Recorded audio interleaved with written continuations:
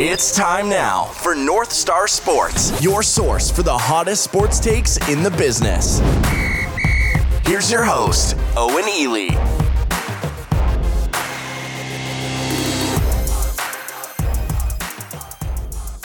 Hello, everybody, and welcome to North Star Sports. I'm your host, Owen Ely. You can follow me on Twitter at OwenEelyMN. You also can follow North Star Sports on Twitter at northstarmin. Be sure to check out our website at northstarsports.media.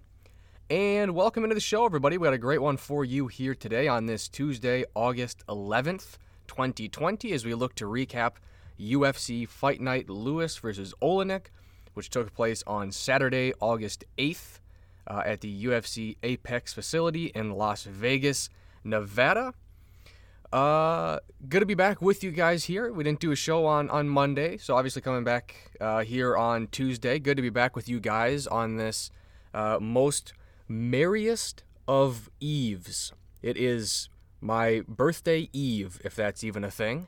So I'll have my birthday tomorrow. So that'll be cool. We'll do a show tomorrow. Kind of weird though. I'm turning 23, and I don't know. I'm not really a birthday guy. You know what I mean? I've hit all the milestones, so it's kind of weird. Didn't really do anything for my last birthday. I'm not really gonna do anything for tomorrow. Might build the studio tomorrow, which will be interesting. So that could be something that's a little North Star related. But you know, I've turned 16. I've turned 18. I've turned 21. You know what I mean? I've hit all the big milestones. You know what I mean? Like, what is it? 25 to rent a car, which is becoming increasingly more relevant for me as my fucking Mazda is a complete piece of shit. But, which is a whole nother kettle of fish I have to deal with. But, yeah. So some fun stuff going on here at North Star Sports. Not really sure what the show tomorrow will be. Might just kind of be a general news show. I'm sure that something will pop up in the news that we can talk about. Maybe tomorrow we'll talk about Dame Lillard. Maybe we'll do some NHL talkers as well. I know we've done the MMA Mount Rushmore before, but maybe I might touch on that tomorrow, just because in the lead up here to the trilogy between DC and Stipe, these MMA Mount Rushmore talkers have never been more relevant. So I might not, do a full show on it like I did before, but I might just touch on it a little bit, because I feel like people are getting it kind of wrong. You know what I mean? Like I saw on Tapology's page today. Of course, I'm a headline reader when it comes to stuff like this. I didn't actually click on it because it's not, doesn't really turn my gears. You know what I mean? But I saw Big John said that Ronda Rousey was on the Mount Rushmore. Just, absolutely incorrect. I mean, I guess the Mount Rushmore is subjective to each person, but you got to be smoking crack to think that Ronda Rousey's on Mount Rushmore of anything. But yeah, I might talk about that. So that'll be interesting. Obviously, today we got the recap of last Saturday's fights. Probably this Thursday, we will do the preview of UFC. What is it? 252. I believe it's 252.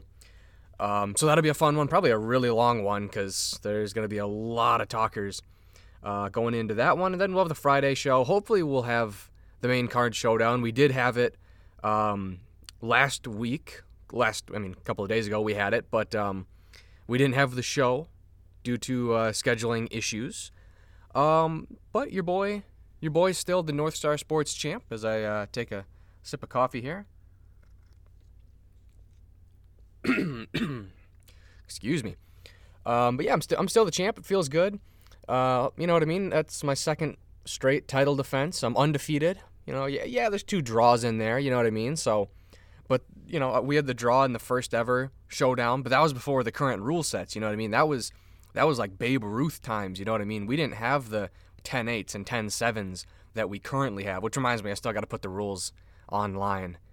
So I'll do that at some point, just so that if people want to check out the rules, it's all in one spot. And then, we had the draw a couple of weeks ago, 2 fight cards ago. But, that was... I'm just grateful to have the belt after that one, because it was supposed to be a 6-fight main card, which I love, because I am confident with my ability over six 6 fights, but it went down to 4. You know what I mean? So if you make one mistake, you're kind of fucked. So just to, get the draw, I'll take it because you gotta wrestle it away from the champs. You know what I mean? So that's interesting. Oh, that reminds me. There's a new rule. It was agreed upon under the new CBA, the new North Star CBA. There will not really be any more draws because me and Drew came to this conclusion. I'm not really a fan of it, although we've had 2 draws in our first 4 matchups. But so starting now, if at the end of the main card showdown we are tied, which would mean it would go to a draw, we will now look at your undercard predictions, and whoever has the most picks correct on the undercard, that will be used as the tiebreaker. Now, if we both have the same amount of fights picked correctly on the undercard, then it's just a draw. Then there's nothing I can do about that. So draws are still possible because if we draw on the main card and we go to the tiebreaker and we're tied, then it's a draw. But this will kind of ensure that there's, for the most part, always going to be a winner. I would say the chances that me and Drew draw on the main card and then go on to draw on the prelims, it's probably like 5% of the time. So there will be some draws, that no doubt. I mean, Drew's going to get better.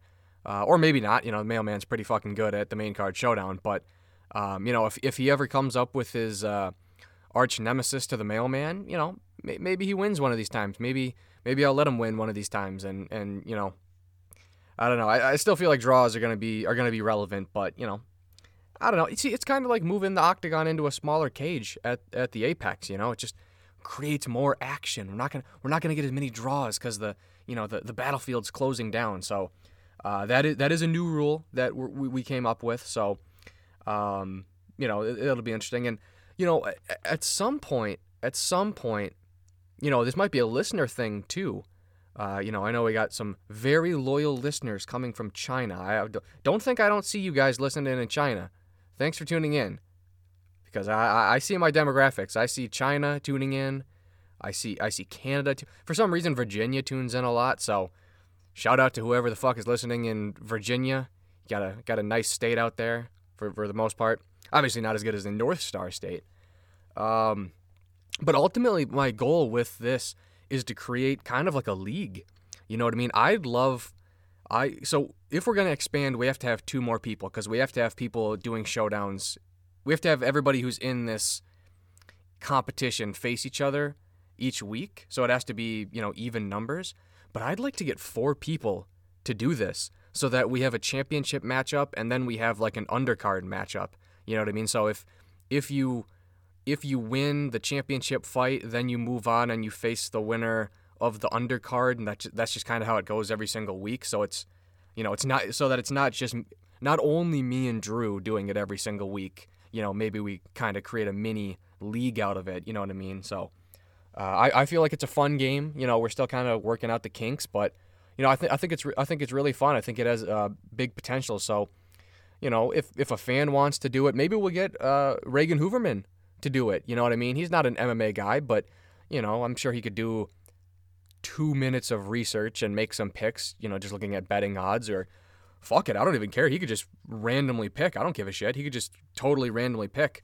I don't care if he makes good picks. It just means I win more often. So, maybe we'll get Reagan Hooverman involved. But, this is kind of down the line stuff. We're still, we're only on NSS 4, I think. That's what's coming up this weekend. So we're only on Jesus, that is a tongue twister. We're only on North Star Sports 4. So, it's still in its infancy, but I'm excited about it. But I think that's all the housekeeping that we have to do here. So we'll waste no more time here. We'll get right into this recap of UFC Fight Night, Lewis versus Oleinik. We'll start here in the main event. So Derek Lewis knocks out Alexei Oleinik in the second round. What is that? Pretty early in the second round. I always get my... okay. I always get my times incorrect. I always think it's the opposite of what it says. But a good performance by Derek Lewis. Like I said, going into that fight, the heavyweight division is a very bipolar division. You never really know what to expect because with one punch, the fortunes of the fight could change. Now, obviously, that's true in any division, but it's especially true in the heavyweight division. And these are two bipolar motherfuckers when it comes to their fight career. You know what I mean? Oleinik will look on top of the world one fight, and then the next fight he'll get knocked out in like 12 seconds by Walt Harris. You know what I mean? Derek Lewis will get grapple fucked by Ilir Latifi. And make no mistake, I thought Derek Lewis lost to Blagoy Ivanov, and I thought he lost to Ilir Latifi. So in my mind, Derek Lewis coming into this fight was on a 4-fight losing streak. Cormier, Dos Santos, Ivanov, Latifi. You know what I mean? Whatever, judges went, the other way. Fair enough, man. But I really thought he didn't win those two fights. Now, there was no controversy in this fight. He definitely knocked out Oleinik. Crafty. I mean, dude, this guy's like over 70 fights. What is that? 74 fights? 75 after he completed this one. So, I see a lot of people going, well, he's got 14 losses. Yeah, but he's got 59 wins. You know what I mean? Like, if you... Like, we think of, like, good MMA records as, like, 22-3 and stuff like this. Yeah, just extrapolate that to Oleinik's record. You know what I mean? This guy fought Chael P. You know what I mean? He fought Uncle Chael back in 2006 in fucking Bodog. You know what I mean? So Oleinik's tough. He's still always going to be around. And, Oleinik, I think he's 43. Honestly, Oleinik could probably fight till he's, like, 47 because he's a ground guy. You know what I mean? So... It's like Verdum, we all thought, and fair enough, I thought Gus was going to run through him.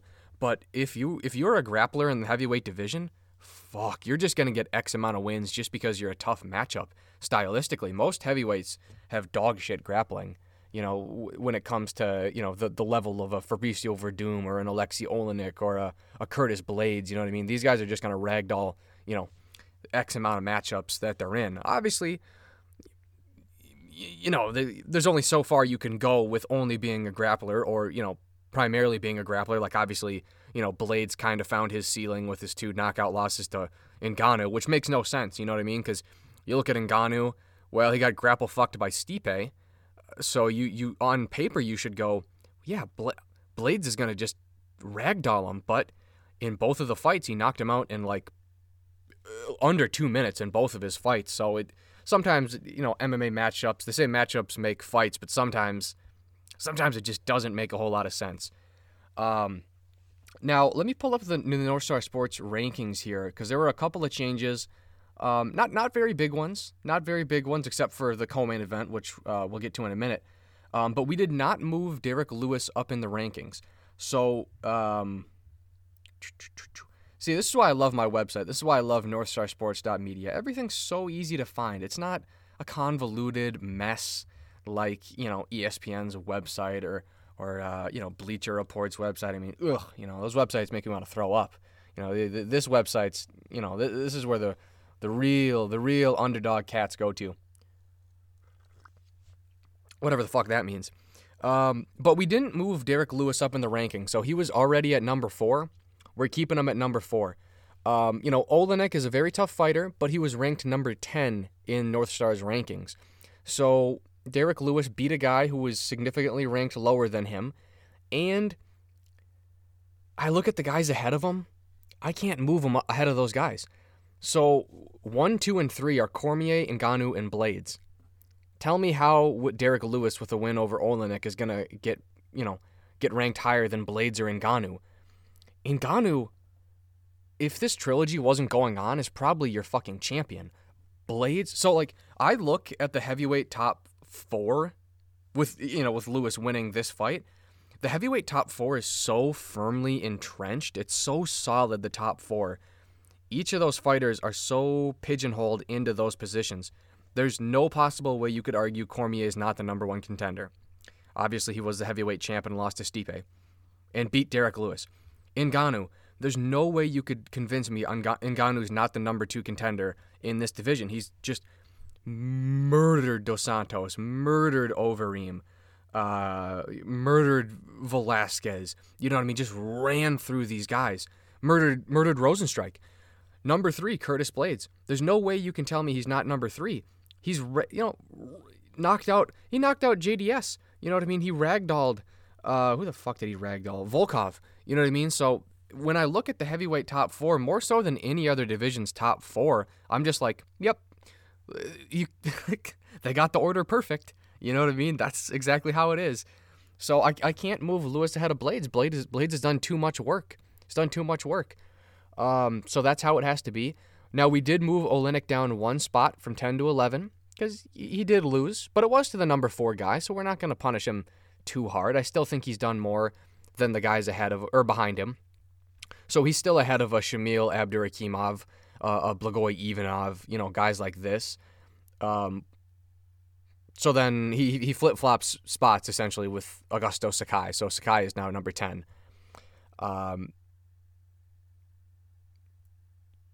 Yeah, that was all I had on the heavyweight rankings there. But it was a good fight. It was interesting when Oleinik took him down, and maybe if Oleinik had 20 more seconds at the end of the first round, maybe he would have finished that choke. Oleinik's fucking dangerous, man. There's only you can perform valiantly, but fuck, man, he's called the boa constrictor for a reason. Signature performance. I understand it's not against the best fighter in the world, but he was a glory kickboxer, Maurice Green. Oleinik was just squeezing that motherfucker for 2 rounds, pretty much straight. You know what I mean? And props to Maurice Green, because I do think he'll be a problem, because he's tall as hell. His striking's really good. I think if he works on his cardio, who the fuck did he just fight? It's gonna bug me. But I liked his last performance.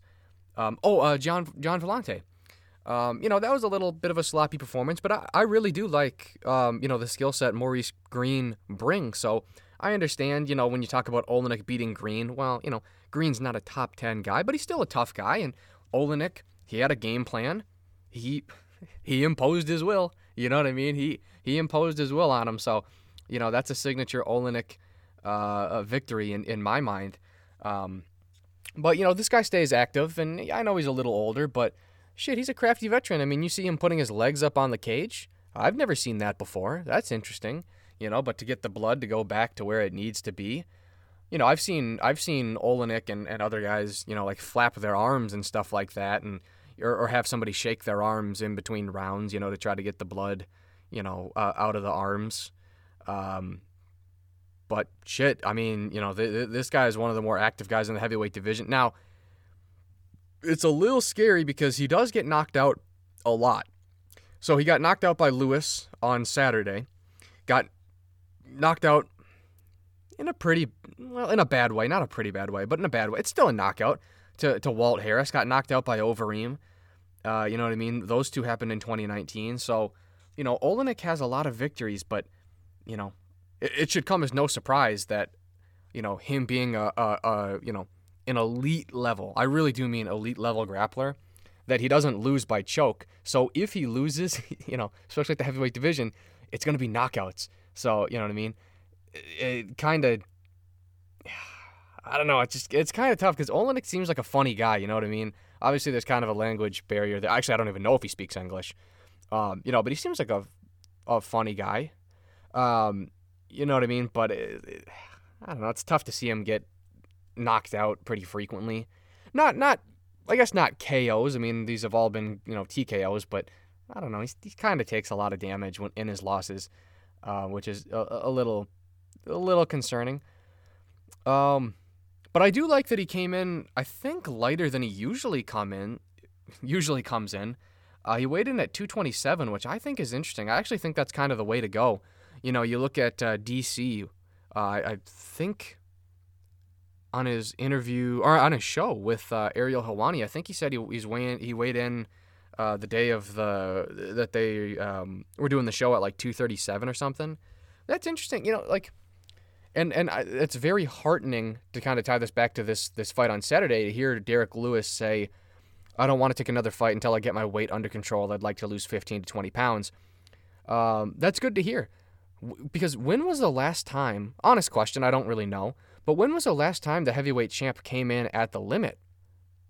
Has to be a really long time. I don't think you really can do that anymore. You know what I mean? To be 265, I don't know. I guess it's one thing if you're like 6'8", you know what I mean? Because then, all right, fair enough. You're just a really big heavyweight.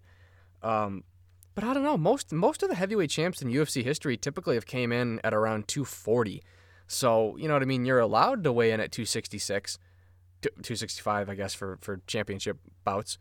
But it doesn't really behoove you. We haven't really seen a heavyweight have a lot of success weighing in at 265, at least at the highest level, the championship level.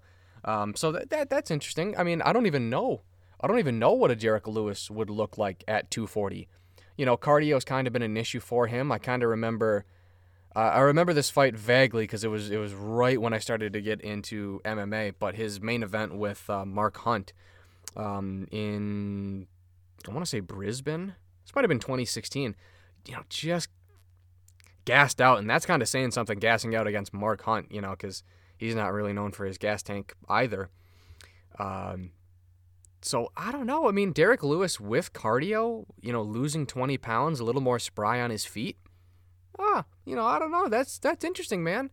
I mean, him not being a high level or a good wrestler is always gonna kind of be the chink in his armor, because, you know, when you get a title shot against a guy like DC or something, and, you know, that just wasn't even competitive at all, and that was DC with a bad back. So, you know what I mean? Like I said, if you have a really solid wrestling background and you're a heavyweight, I mean, you're gonna go far. You're gonna go far. So, I don't know. It's kind of interesting to see what's next for Lewis. Obviously, there will be a lot more clarity to the heavyweight division come this Saturday, but I don't really know what's next for him. Maybe a fight with Curtis Blades, but it'll be interesting to kind of see what plays out over the next, say, 6 months for Derek Lewis. Moving on here to the co-main event, we had the All-American Chris Weidman winning a unanimous decision victory over Omari Akhmedov. Props to Chris Weidman. You know, I guess we shit on him a lot. Not really. I don't really have anything against Chris Weidman, to be honest. I just call it like I see it. I mean, he got knocked out a lot. I mean, I use the term Weidman knockout because those are not normal knockouts. They're vicious, brutal knockouts. But it's good to see him get back in the win column. You know, it's kind of cringe for me watching Weidman lose all these fights in a row. I couldn't even imagine how cringe it is for him. You know what I mean? Where it's just like, oh, man, you just get a win. Just get a win. And fair play, man, because Akhmedov, I don't think anybody thinks this guy's a murderer, but he was number 10 in the middleweight division. Thank fuck. The only silver lining of the coronavirus is that Chris Weidman did not have to face Jack Hermanson in the main event of UFC Oklahoma City back in, I want to say, May of 2020, because he would have been he would have got beaten a bad way. I don't think he would have got knocked out, but I think he would have got ragdolled and fucking ground and pounded into oblivion by Hermanson. So it's kind of tough because he seems like he really wants to make another crack at the title. I do not see that happening. I really, really don't, because I think the sport has kind of passed him by. He didn't really look great. He for sure won. But, you know, that was kind of a snooze fest there with Akhmedov. But, so I don't have a whole lot to say on the fight because it was pretty fucking boring. Chris relied on his wrestling, which, fair play. He probably should have done that more in his last 5 fights where he's been knocked out.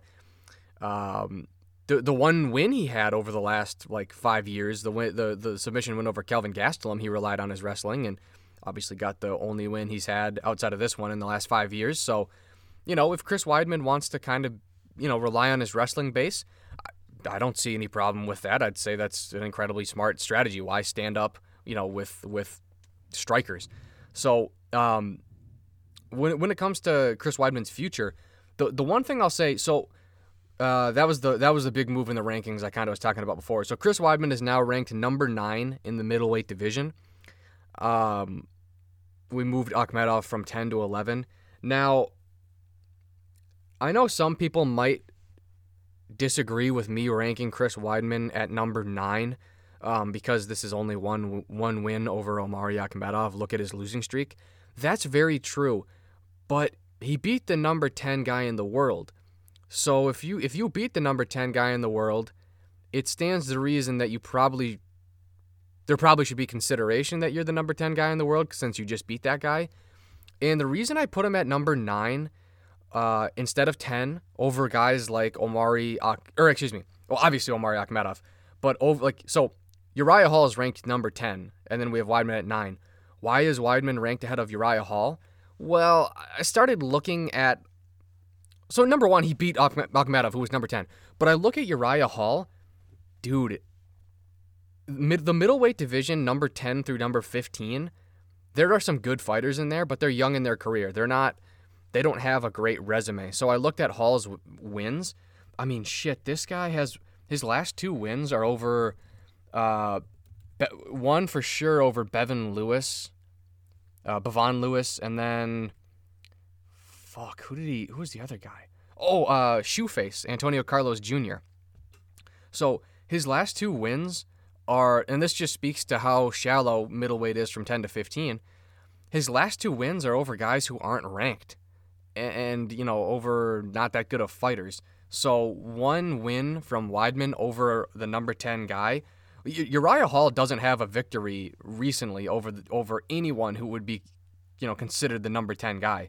So I just kind of felt that because I look at your recent track record. I don't look at your track record from 4 years ago. You know what I mean? I look at, generally, it's what you've done the last 2 years is what I take into consideration for rankings.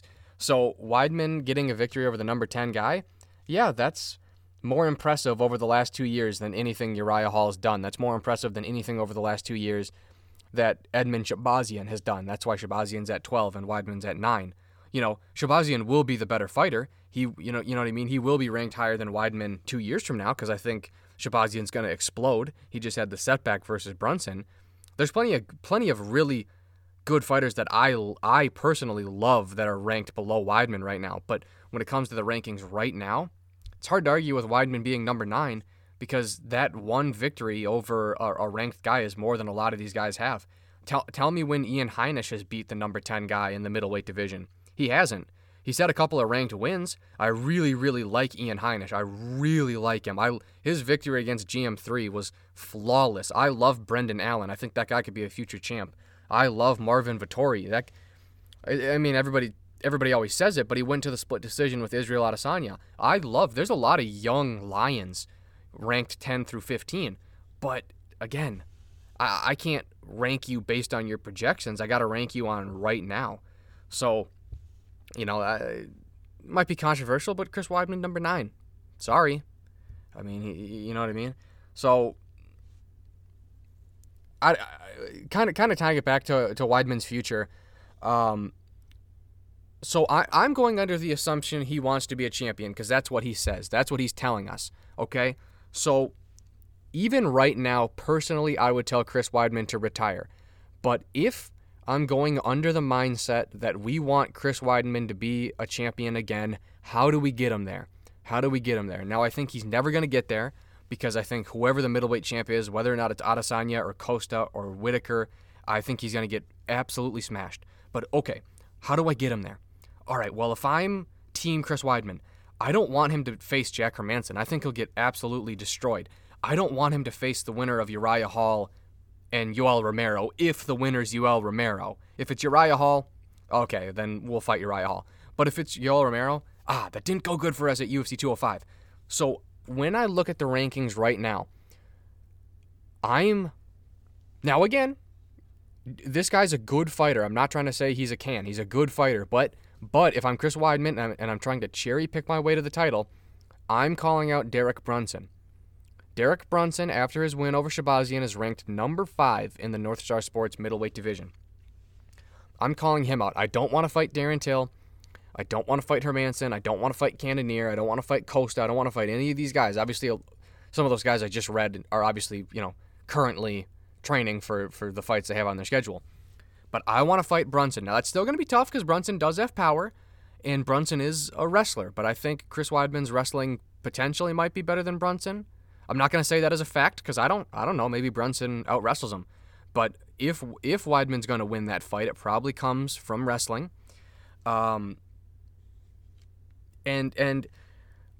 I know Brunson the way he talks, he probably wants to look up in the rankings, not down in the rankings. But I could probably sell Brunson on a main event for a fight night versus Chris Weidman, because Weidman's a big name, even though he's lost a lot of fights lately, and he's a former champ. So, okay, realistically, do we think Brunson's going to fight somebody in the top 4 in his next fight?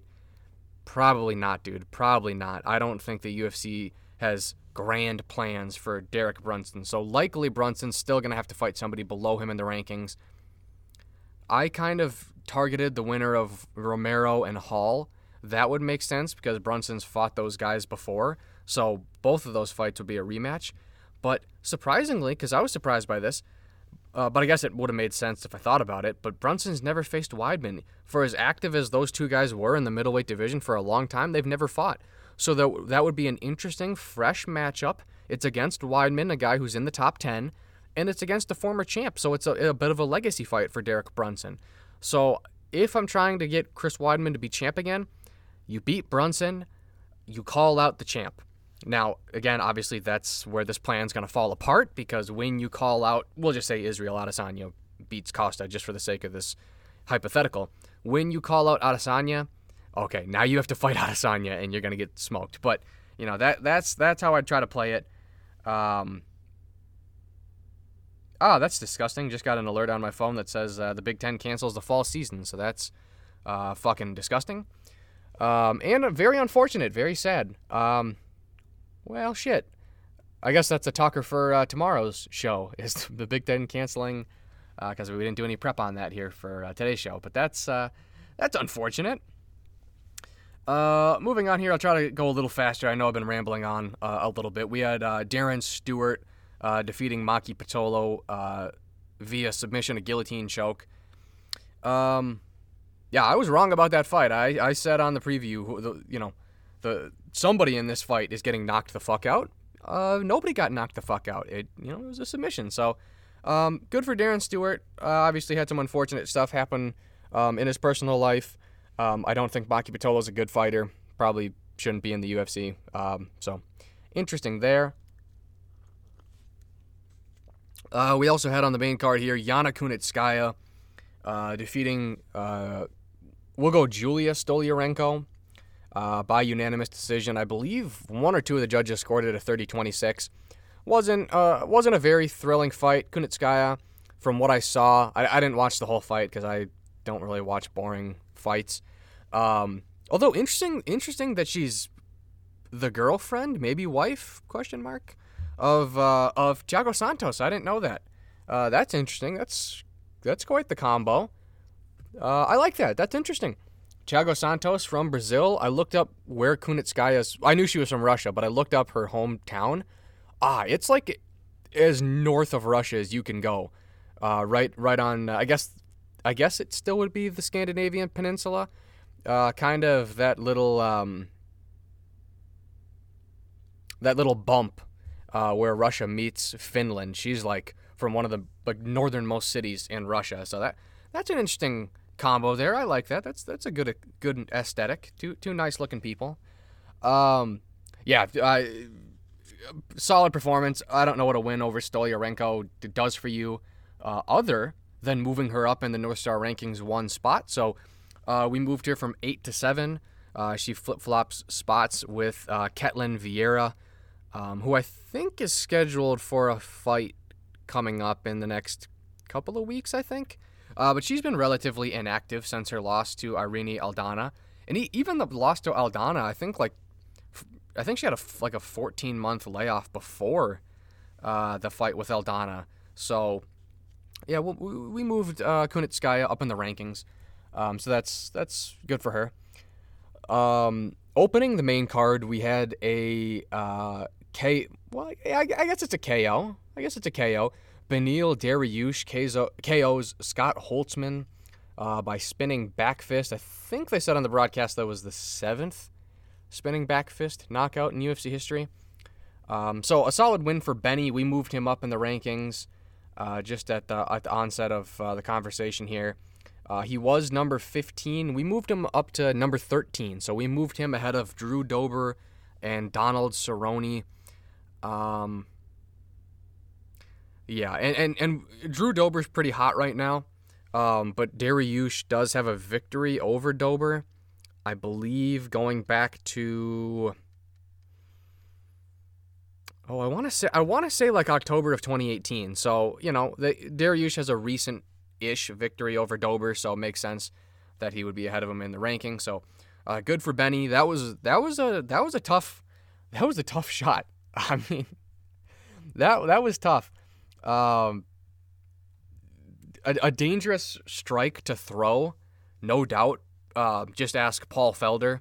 You know what I mean? Because you really have to get your range correct, because you really want to hit him with your fist. It's a spinning back fist. You really want to hit him with your fist, because if you do a spinning back fist and the fighter's, Holtzman's a little too close to you, then it's a spinning back wrist, and then you break your arm. You know what I mean? So it's a very dangerous strike, because that's why Felder lost to Mike Perry. That's why Paul Felder lost to Michael Perry. And it was still a split decision, but he did it with one arm. I mean, that's a tough strike to throw, but a good win for Dariush. Obviously, Holtzman's not ranked. But he was surging a little bit. So I was shocked on the preview show how young Dariush still is. He's only 31. So that, everybody's different, but most UFC fighters probably peak around 33, 34. So, theoretically, this is still a guy who's got some improving to do, and he's already pretty firmly entrenched in the lightweight rankings, which are arguably the deepest in the UFC. So, some interesting matchups could be next for Dariush. I mean, just kind of spitballing here, looking at the rankings. I mean, what I would like to see with Dariush? It's been a hot minute since we've seen Gregor Gillespie. He's ranked at number 11. We haven't seen him since his knockout loss to Kevin Lee at 244. Why don't we do that? That's 2 spots higher than Dariush currently is. It would get Gillespie back in the cage, try to get him another victory, try to have Dariush climb the rankings. I think that'd be a really interesting matchup that I'd like to see. That I don't really think anybody else is calling for. Obviously, you have Islam Makhachev, who nobody wants to fight. There's always... Listen, you could for the most part match up anybody at lightweight against anybody at lightweight within the top 15, and probably just have a really solid fight. So, don't exactly know what's next for Dariush, but it's gonna be something decent. Going here on the prelims, we had a unanimous decision victory for Tim Means over Laureano Staropoli. Sucks for the UFC. They've really been trying to push this kid out of Argentina, Staropoli. They tried to push him, and I guess successfully, against Thiago Alves. He beat Thiago Alves about a year ago. But Tim Means is a tough fighter. I mean, this is the dirty bird. You know what I mean? Anybody from River Falls, shout out River Falls. You know what I mean? They know about the dirty bird. They know about dirty birds over there in River Falls. Trust me. I've met many a dirty bird in the lovely city of River Falls, Wisconsin. You know what I mean? Whether it's dirty bird football, whether it's dirty bird hockey, you know what I mean, or whether it's dirty birds. You know what I mean? Some dirty motherfuckers down there in River Falls. You know what I mean? Shout out Bullman. Shout out Thick Boy. You know what I mean? Shout out TM. Shout out to everybody who needs a shout out in River Falls, Wisconsin. That's pretty much all I gotta say on Tim Means. Good for him. Another victory. Solid veteran. Seems to be a likable guy. Just like Beneil Dariush. Also here on the prelims, we had a vicious knockout, 3rd round knockout by Kevin Holland on Joaquin Buckley. I forgot how they said it on the broadcast. We'll go Joaquin Buckley. Don't know who Buckley is, just kind of a short notice guy for Holland after the fight with Trevin Giles went out. I like Kevin Holland a lot. He was our lock of the week. We got back on track after 2 unsuccessful lock of the weeks because we picked Shabazian and Gustafsson, which should tell you that, lock of the week is not always lock of the week, but, we're back on track. I fucking love me some Kevin Holland. This guy is just pure gold. He's great on interviews. I saw his interview with the Schmo. I liked his interview on the broadcast. Seems to be a funny guy. You know what I mean? Talking with Buckley. That was an interesting fight. It was closer than I kind of expected, although Holland was kind of always in control, and then just really hit him with that vicious knockout punch. That punch was thunderous on Buckley. So good for him. Like I said, you know, the circumstances are the circumstances. You know what I mean? With fighters falling out and stuff like that. Holland can't control this, but I would love to see a step up in competition for Kevin Holland. Hopefully that's what they do next for him. I liked how he said he really respects Cowboy Cerrone and is trying to be the next Cowboy. You know, this guy who's always active, takes fights in multiple divisions. He's a problem at 185. He might be a real fucking problem at 170. Going into this fight, I said Kevin Holland, as it stands right now, August 11th, 2020, Kevin Holland is a top 5 striker at middleweight. You know what I mean? I guess we'll truly find out when we see him fight a ranked guy, which I think should be next for him. But fuck me, this guy is a excellent striker. You know, long, rangy, not necessarily lanky though. You know what I mean? He's 6'3". He is long, but he's not. I'd be very curious to know how much weight he's going to have to cut to go down to 170. Not that he can't do it, obviously, but he's kind of fucking jacked. You know what I mean? Like for a guy, if I were to say to you, you know, middleweight who wants to fight at 170, 6'3", long. I mean, you'd probably go, oh, so you know he's got the body of an Israel Adesanya, or you know what I mean? He's a beanpole, but you know. Not really with Kevin Holland. So, you know what I mean? It's unfortunate he couldn't fight Trevin Giles or Ed Herman. I think those would have been major step-ups in competition compared to Joaquin Buckley. But, you know what I mean?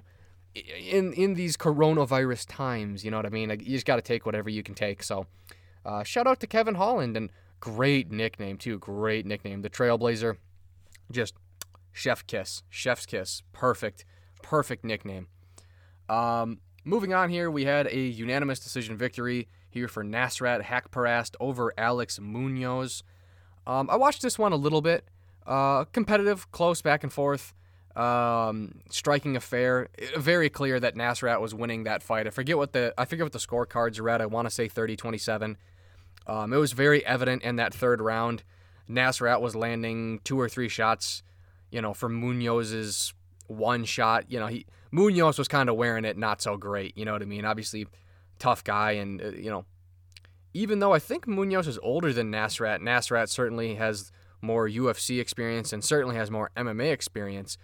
So, good to see him get back to his winning ways. This is a very legitimate prospect, a guy whose hype was kind of diminished a little bit over the last year, but, you know, now he's back to his winning ways, and, you know, very talented guy, and obviously, you know, it kind of turned it into target practice versus Munoz. You know, Munoz, this was a guy who fought Nick Newell on the Contender Series, fighting out of Team Alpha Male. So, you know, keep your eye on Alex Munoz. He's very young in his UFC career. So, you know, it's certainly possible that he could, you know, maybe go on a run, you know, and string together some wins here in the UFC. But Nasrat, you know, he's only 24. He's still only 24. So that's interesting. You know, coming out of TriStar, and this was a guy, like I said, his hype kind of got derailed with the Drew Dober loss in January. Got knocked out pretty badly. You know, we talked about it a few minutes ago. Drew Dober's, you know, rise here, and you know, obviously he fell one spot in the rankings because Dariush got a victory, but Drew Dober's still ranked. He's number 14 in the lightweight division, 3-fight finish streak. So, you know what I mean? That, I guess, we didn't appreciate how good Drew Dober was back in January, but I think now we realize how much of a problem that guy can be. So, you know, whatever, you take one on the chin, quite literally, and, you know, you bounce back with a win over Alex Munoz. Moving on here, we have another brutal knockout, Andrew Sanchez. The power of the mullet knocking out Wellington Turman. I don't know. Good to see a win for Andrew Sanchez. This is a guy who I've kind of struggled to figure out what his just what to make of his career. You know what I mean?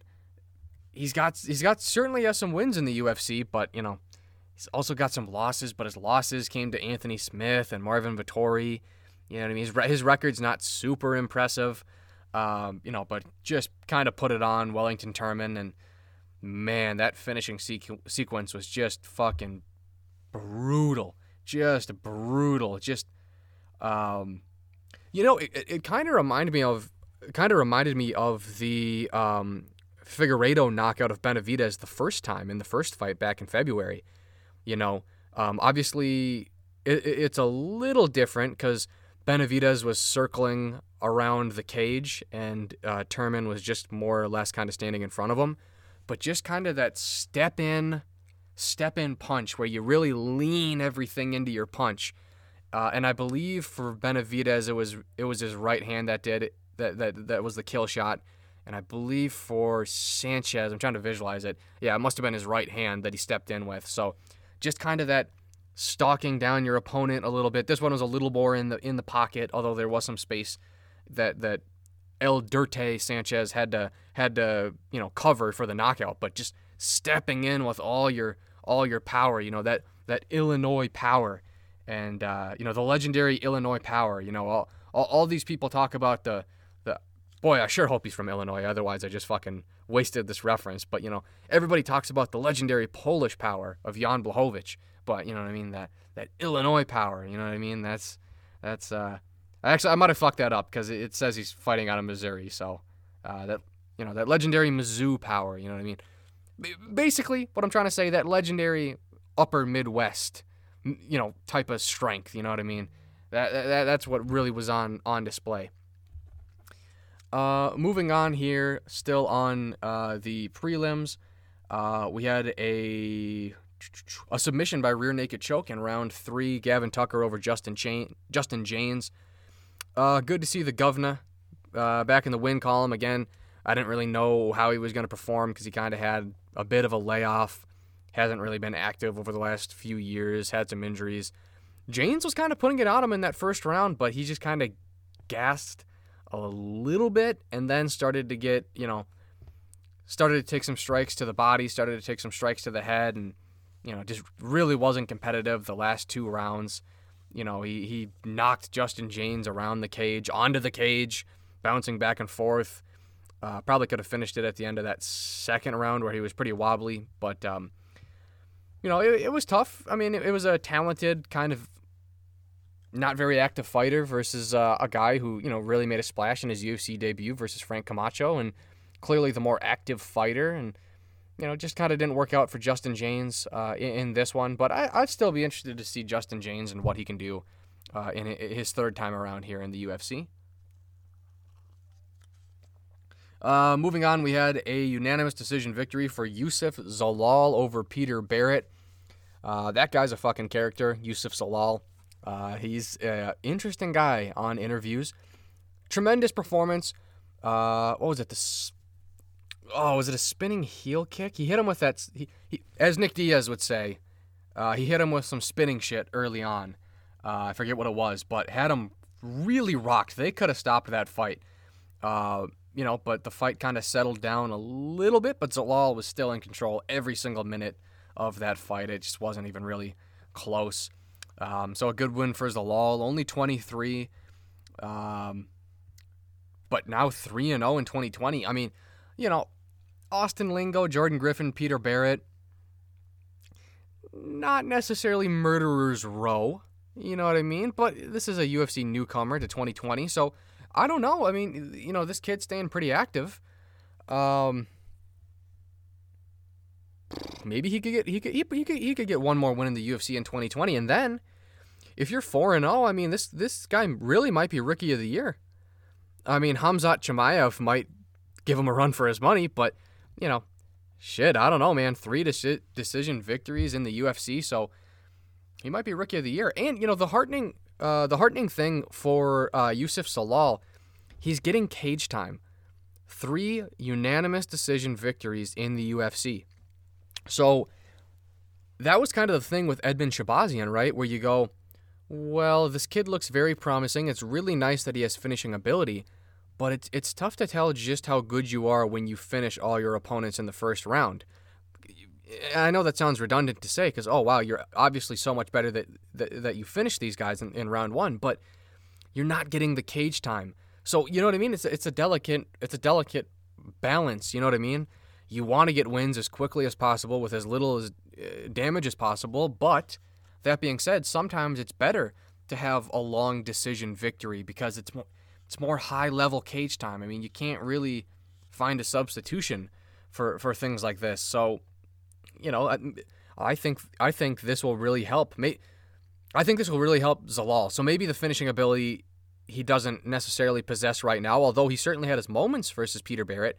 You know, maybe the finishing ability comes to Zalal in the next couple of years as he gets all this cage time. And, you know, maybe it never comes. Maybe I'm just spitballing here. But, you know, I when I see somebody who is young and consistently getting decision wins in the UFC, I almost kind of like that more than getting, you know, stringing together a couple of quick finishes, just because, I don't know, you weren't just better in one moment. You were better for a series of moments. You were better for the round one moment. You were better for the round two moment. You know what I mean? You were better over the series of moments. So I kind of almost appreciate the consistency a little more with something like that. And then on the prelim opener, we had a split decision victory for Irwin Rivera over Ali Al-Kaisi. That was a good fight. You know, again, two guys with not super great records, not a whole lot of hype going into that fight, obviously, but a solid victory. I don't know. I suppose you could make the case that Al-Kaisi won that fight. But I do think Rivera. It was tough because I wasn't scoring the fight as the fight was going on, so I'm not going to sit here and say, oh, well, I thought Al-Kaisi for sure won round number one. Nah, I mean, for the first 10 minutes of that fight, it was just kind of a really close back and forth fight. I think what probably did it for Rivera was in the third round, he started taking Al-Kaisi down a little bit. Didn't really do a whole lot of work on the ground, but he was getting some takedowns and some control time.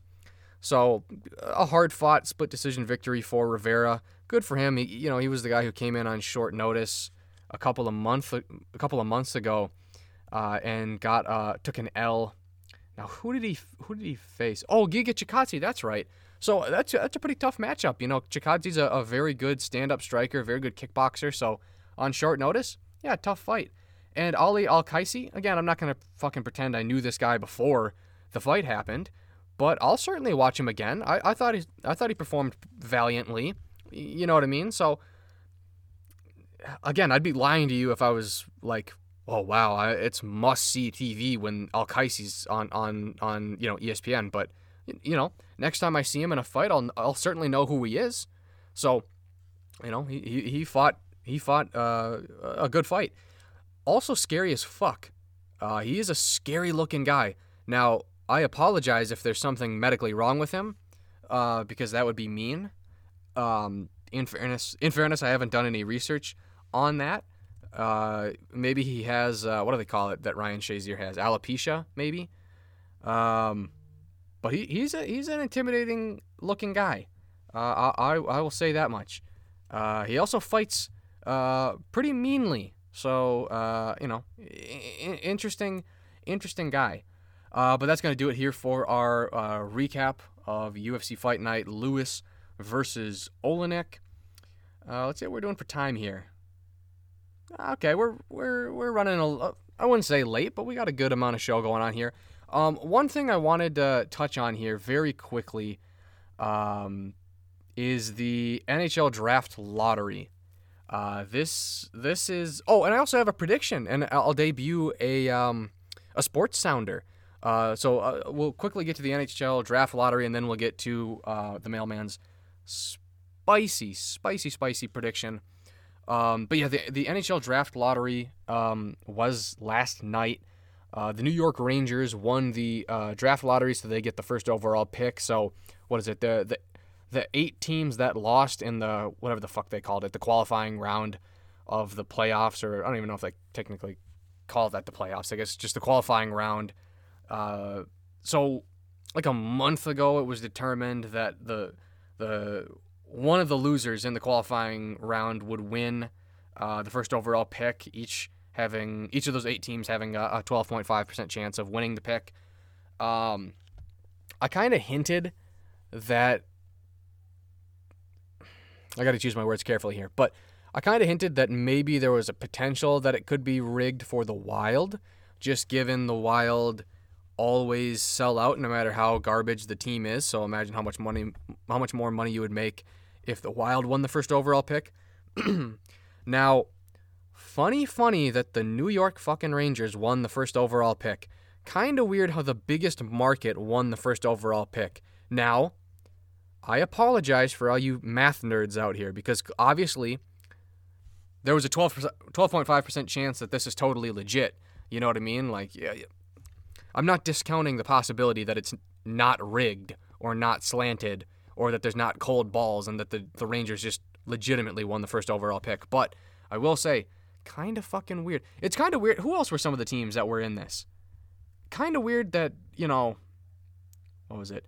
Yeah, okay. Kind of, if the Nashville Predators would have won the first overall pick, I would have gone, oh, okay, then it's totally legit. Why the fuck would they give?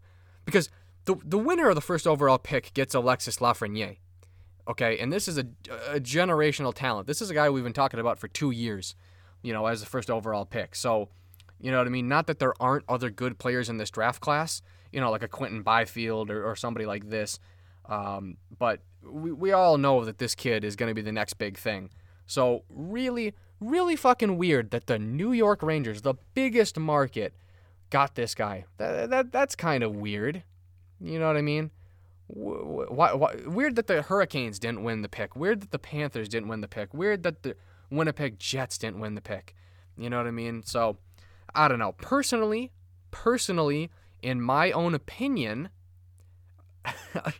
being a politician here and looking out for the safety of me, personally, I think it's a legit possibility that the NHL Draft Lottery may have been rigged.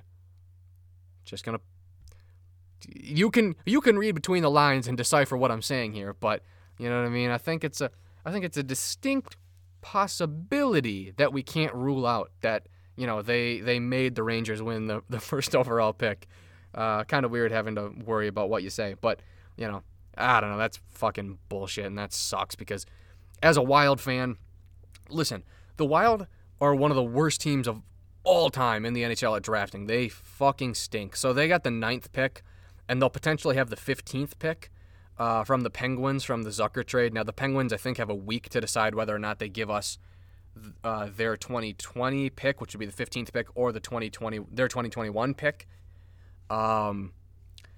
I would imagine that the Penguins are going to give us their 2021 pick and not the 15th overall pick, just because I would imagine the Penguins probably think that next year, if they can stay healthy, and you know what I mean, that they'll probably be a playoff team next year, which would mean that the pick would be in the 20s instead of 15. So I think they'll probably keep the 15th pick. But the Wild will waste this fucking pick. They'll draft another Colton Gillies or a Tyler Kuma or a James Shepard or a AJ Thelen or a Benoit Pouliot or any other first-round picks. They just suck, dude. They're a Zach Phillips. They're going to waste the 9th overall pick. But if they would have had the first overall pick, then they would not have wasted their pick because it's already set in stone that Lafreniere would be the first overall pick. So the only way the Wild can get better is if they get the first overall pick, because then there's no fucking way they can screw it up. But 9th overall pick, oh, dude, they'll just draft another Philip Johansson, another guy who the director of hockey in that region said he had no idea who that guy was, and you just spent like the 22nd pick on this guy. So, oh, fuck me, dude. That is unfortunate for the Wild. But we'll move on from that. Maybe we'll talk about that with Drew Peterson, hopefully, when next time he's on the show. But that's unfortunate. Moving on here, the mailman has a spicy prediction here. So I will play the new Hot Sports Take sounder. Tactical Sports Take inbound.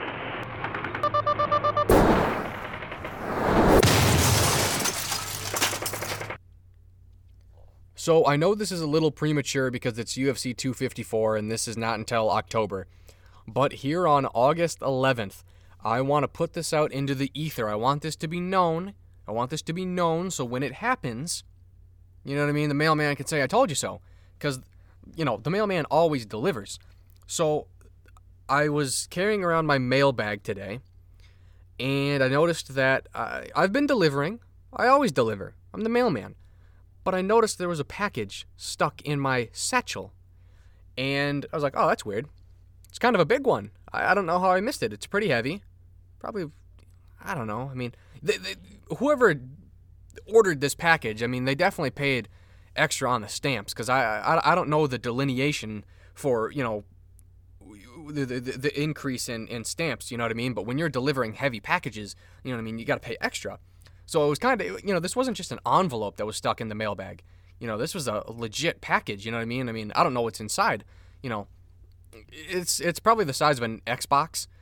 And I opened it up today, and it said Justin the Highlight Gaethje, will defeat the undefeated Russian Khabib Nurmagomedov at UFC 254. And I thought, wow, that's a fucking hot sports take. Obviously why we played the hot sports take sounder. So I just wanted to put that out there. The mailman believes that Justin Gaethje in his current form, the way he fought Tony Ferguson, absolutely stellar. His current form, when he fights Khabib, stylistically, that's going to be a great matchup. I mean, stylistically, Khabib's a terrible matchup for everybody, but I think he's the least terrible matchup for Gaethje. Very good defensive wrestler. He's going to leg kick the shit out of him. He's willing to die in the octagon. I mean, it takes a lot to knock him out. Anything's possible, but I don't think Khabib could knock out Gaethje. I mean, dude, he's just got a thick head. You know what I mean? So I think he'll just wear on him. I think he'll outstrike him.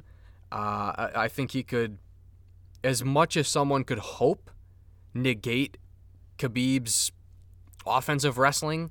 You know what I mean? I don't think anybody's ever going to truly stop Khabib's wrestling, but I think if somebody could, if there was anybody to, I guess I'm struggling for words here, but if there's anybody to nullify it the most, I think it could be Justin Gaethje. So that's the hot sports take from the mailman, because he always delivers.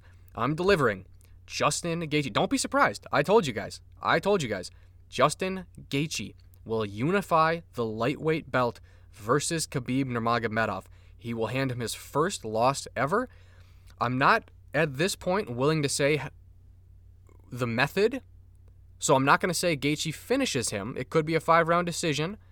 I think right now the default with what I'm leaning towards is that it's a 5-round decision. I'm not going to be so bold to say, he knocks him out in the 3rd round. But I think Gaethje wins. So, I'm throwing you assholes a bone. So don't ever say the mailman doesn't deliver, rain or shine. You know what I mean? Because he's always delivering. But with that, we're going to wrap up the show here. So as always, you can follow me on Twitter at OwenEelyMN. North Star Sports on Twitter at NorthstarMIN, the mailman at Owen the Mailman, and our website, our awesome website, northstarsports.media. You can check out our rankings. We always got updated rankings the night of the fights. We don't wait on our rankings. We do the rankings the night of. You know what I mean? So, shout out to our Chinese listeners. You know what I mean? I don't think we've said anything controversial about the Chinese government that would get us blocked from being available in China, or maybe you guys got a firewall or something that you're tuning in. But I appreciate it. We're an international show here. You know what I mean? This show is for anybody. You know what I mean? So obviously our demographics skew American. You know what I mean? The greatest country in the world. But you know what I mean? We got some Canadian listeners. We got some listeners out there in the Philippines. I'm a big respecter of the Philippines. Not to get political, but maybe not a big supporter of their president. But, the Filipino people are very nice people, very respectable people. You know what I mean? We got some Chinese listeners, some Canadian listeners. Yeah, actually, I don't know. I probably could pull up the demographics here. I always love looking at stuff like this because, it's just interesting. You know what I mean? Back in the day, when radio was a thing, before podcasting, I mean, you're just broadcasting to your local market. You know what I mean? Which is fair enough. You know what I mean? This certainly is a Minnesota show, so it's kind of weird when international people tune into a Minnesota show. But obviously, UFC is international, so, there's certainly enough to go around here. But with that, we'll officially wrap up the show. So thanks for tuning in, everybody.